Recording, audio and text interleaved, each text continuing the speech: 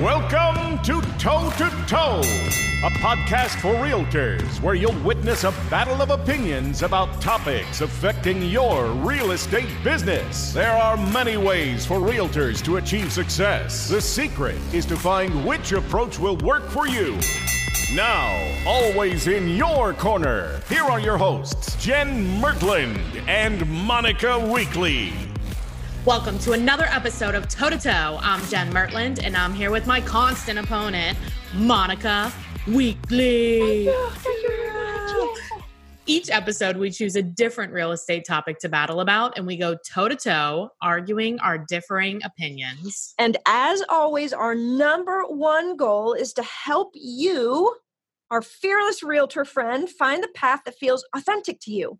When you build your business based on a style and a set of standards that truly fits who you are, then your business will thrive and you'll love what you do, and it just makes life a lot easier. Just be fun. Yeah, and there is more than one way to win this game, isn't there, Jen? I mean, there's my way, the right way. Or, no, I'm just kidding. Right, clearly. All right. Well, in today's throwdown, Jen and I are going to be duking it out over this question, and this was a hot one. Ooh.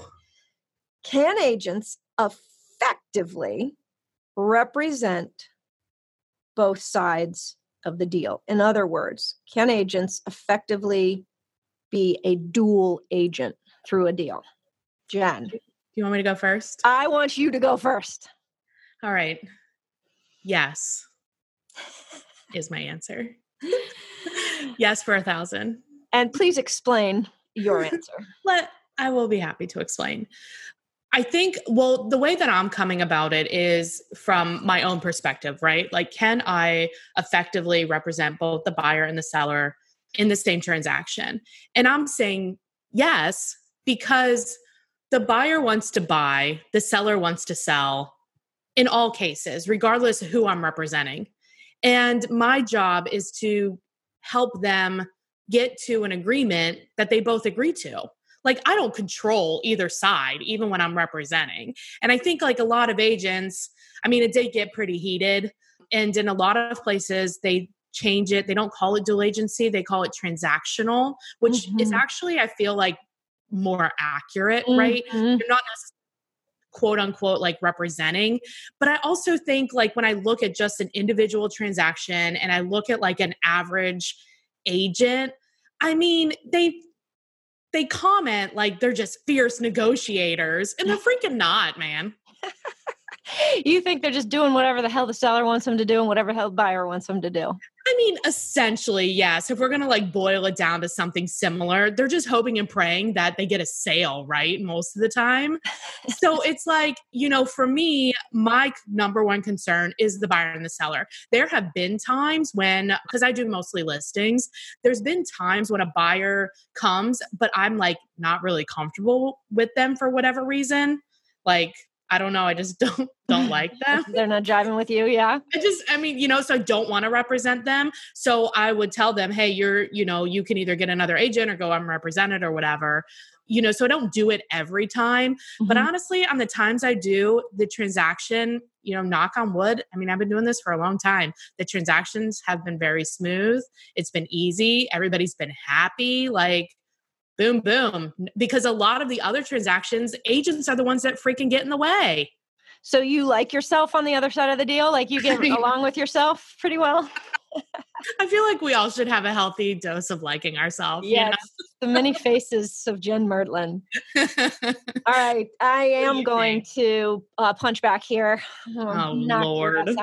Now, there is a difference. Here's where I will give you. There's a difference between legally doing dual agency. Yes, we all can because it's allowed, at least in the state of Ohio. I think it's allowed. Every state, but I think, right.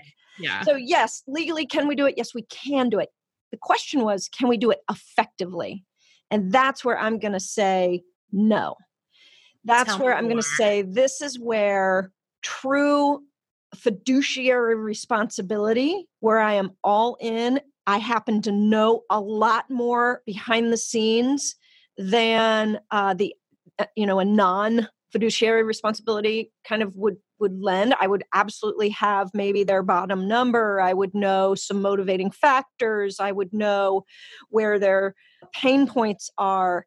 And how can I then effectively represent the buyer in that, knowing what I know and helping them by when they ask me a question, well, what do you think about this? I already know it. I cannot not know it. And that's because I'm a human being. I understand what you're saying. You're saying because you have certain knowledge that if you represented the other side, that knowledge may get in the way of you effectively representing that other side. It may. Mm-hmm. And see, I disagree because I think the more knowledge that I have, if they both want me to represent them, the better off I'm able to help them. There's a story about... Let's hear it. About this, like, I forget all the details, but basically there's two people sitting and they have two oranges, and one has one orange and the other has the other, and they're both fighting over, they both want both oranges. Okay.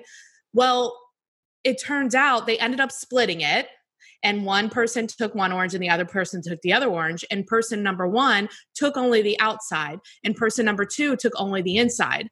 Now, if they had communicated a little bit better, or maybe had somebody in the middle that understood both parties, they could have both had double what they really wanted. Wow. That is a story I have never heard before. I'm going to find it for you. Way to go. I like it. I'm just saying, like, for me, my goal is to help them both get what they want. And if I know, because a lot of times I find that buyers and sellers, they can't always communicate what could work. But because I do these transactions all the time, and because I work with people all the time, and I know that there's so much in the actual unsaid of things, especially when you're negotiating, maybe I can offer something creative that I know both works for the buyer and the seller. And that creates a win-win for everybody. Sure. Okay. So let me give you this scenario. And this is the scenario that makes me most uncomfortable with this. Let's hear it. So let's say asking price is $250. You're the listing agent. Buyer comes along unrepresented. You talk to them. They want you to represent, dual agent. Everybody's cool with that. Okay. You think everybody understands, which I also will argue, I don't think clients actually understand that you don't understand regular agency. They don't. Which is the scary part. Okay. So buyer says, gosh, I really don't want to lose this house. Do you think we should go in over asking? Like, I don't want to risk anybody. Mm-hmm. If I was just representing the buyer, we could have a discussion around that without me knowing on the other side, oh my God, there's nobody looking at this house. We haven't had any other showings. How can I? But even if you only represent the buyer, you would have no idea about that. Correct. But I might say to them, if I didn't have any knowledge of the listing, I might say to them, how badly do you want this house? This market does often bring multiples. If this is your house and you want to get it in no uncertain terms, let's go in at $250 with an escalation clause, allowing you to go $1,000 over the best. Then what did you want your cap to be? Like, I'll help you get this house. Well, why wouldn't you say that if you represented both? Because I have knowledge that I know something, and now I can't tell my buyer. So that's not full fiduciary responsibility, because I actually have knowledge that would help them not pay top dollar for this house. What is the definition of fiduciary responsibility? I feel like we need to... That might be a good idea to read that, but we all know, it's that ultimate responsibility for representing their best interests. So if you didn't, I understand what you're saying. And I think that's the point that a lot of people that say no make. The thing is like, I don't know that the language changes necessarily. The market is still hot. If you would say that, whether you represented them alone or together, then I would just say the same thing. Well, I might say, if I didn't know, let's go in just with a strong, full price or 98% say off. That.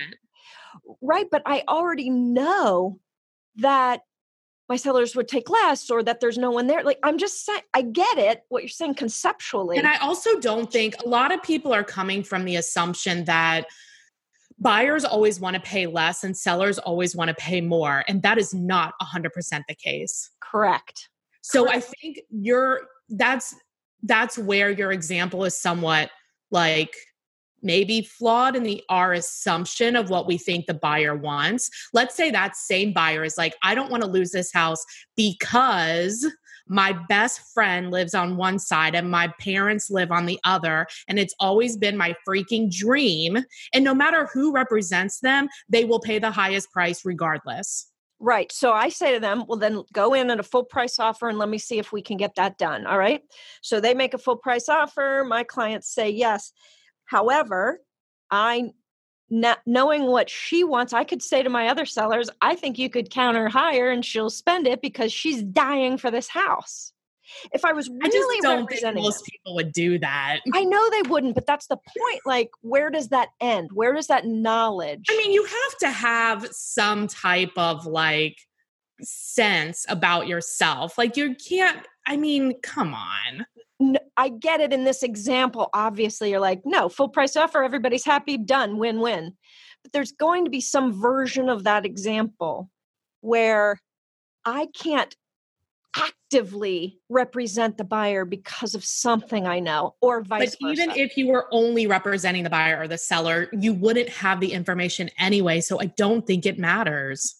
No, but I do have the information. I know. And I think that's more helpful because you have it.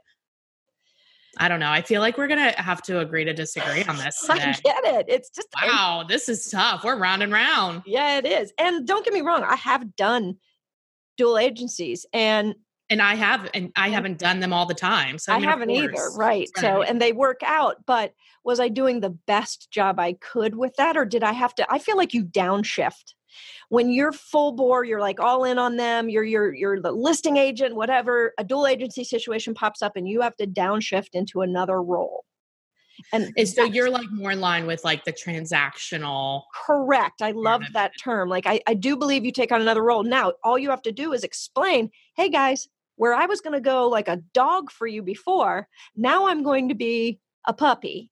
And I'm just going to make sure that, right? You know what I mean? Like, I'm just going to make sure. I was going to be a pit bull. Now I'm going to be a retriever. And sometimes they're okay with that because a lot of buyers and sellers, I mean, we're doing what their request is anyway, right? Like how much is the average agent actually a pit bull? I mean, I would venture to say like not often because I've been in negotiations and most people negotiation skills are terrible. They're just trying to get the deal done. That's it. That's all they want. So like, paycheck, right? That's the flawed premise in that. Like, oh, I was going to be a pit bull. Yeah, right. Like I made you cry the first time we talked. Like, okay, pit bull. Right. It's true. Well, should we go back to our corner? I think we better. Man. I'm getting dizzy with this round and round.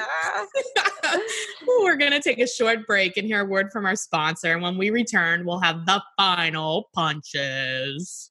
Do you have an entrepreneur mindset? Do you believe in the power of building wealth versus just selling houses? There's a new kind of business model for realtors, and you owe it to yourself to see why top agents and teams are aligning their future with the fastest growing real estate company in the world. eXp Realty, tomorrow's brokerage today. For more information or a private discussion, go to the Toe to Toe Podcast Facebook page and send a private message telling us you'd like to learn more about eXp Realty. Welcome back. Now, before we ring the bell for the final round, Jen and I took this question to the streets, and boy, was this a street fight or what? Ooh, Lord. Passionate about this. Jen, tell us what we heard from our famous realtor friends. Well, our friends were very vocal. They're not usually very quiet. So I like that. This is true. Estate agents.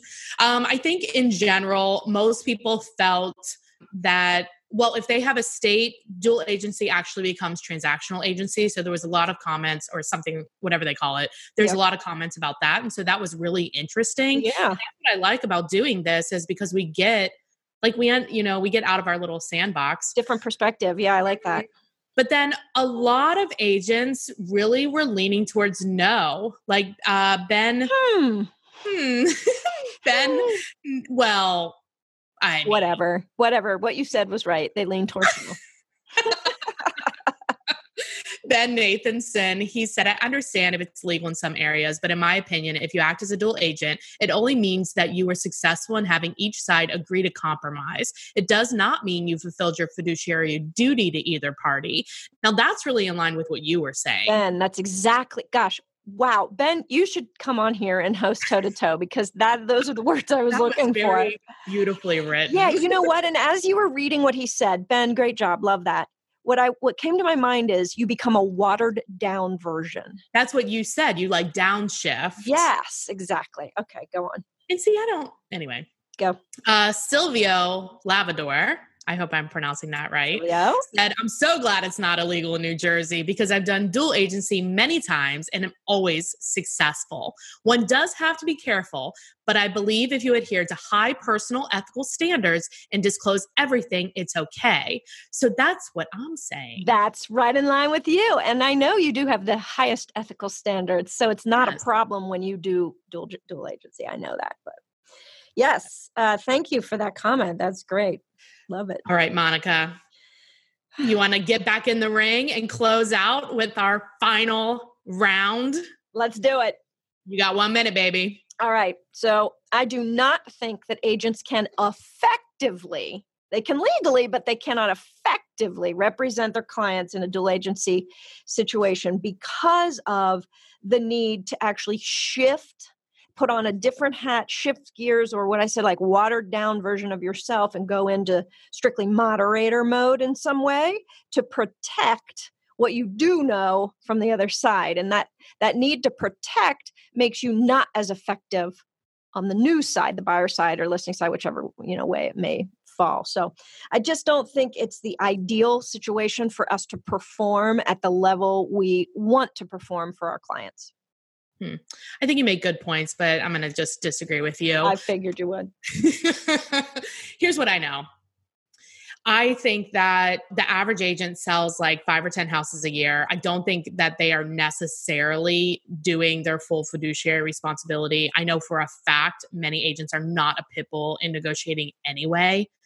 And for myself personally, now I don't think every agent should do dual agency. I think you have to look at yourself and say, am I impartial? Can I help these people get what they both want in a way that makes sense for everybody and makes everybody happy? And for me, I can do it. I can do it better than an agent that sells 1 house a year. And if they're representing the buyer. I agree, because of your skill set. You know what? I just had an epiphany. Let's hear it. This is the one designation I would see to be effective, that in order to do dual agency, you have to have this designation and have gone through a course on how to actually transition from single fiduciary responsibility to dual. You know what? And you have to have a level of, I love this. You're so smart, girl. Maybe there's a level of production too, that if you don't have it, you lose it. You're not prepared. If you can't do one, you can't do both.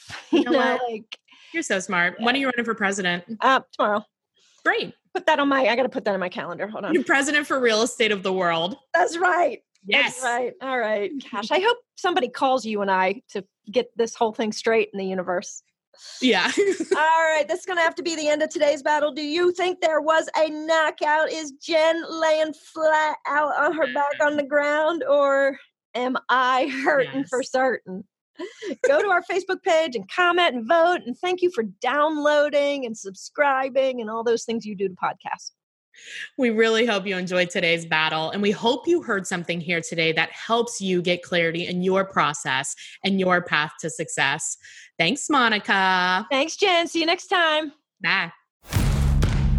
Thanks for listening to this episode of the Toe to Toe Podcast. Make sure to hit the subscribe button so you get updates when new episodes are available. And we truly love feedback and would appreciate all likes, reviews, and suggestions for future topics.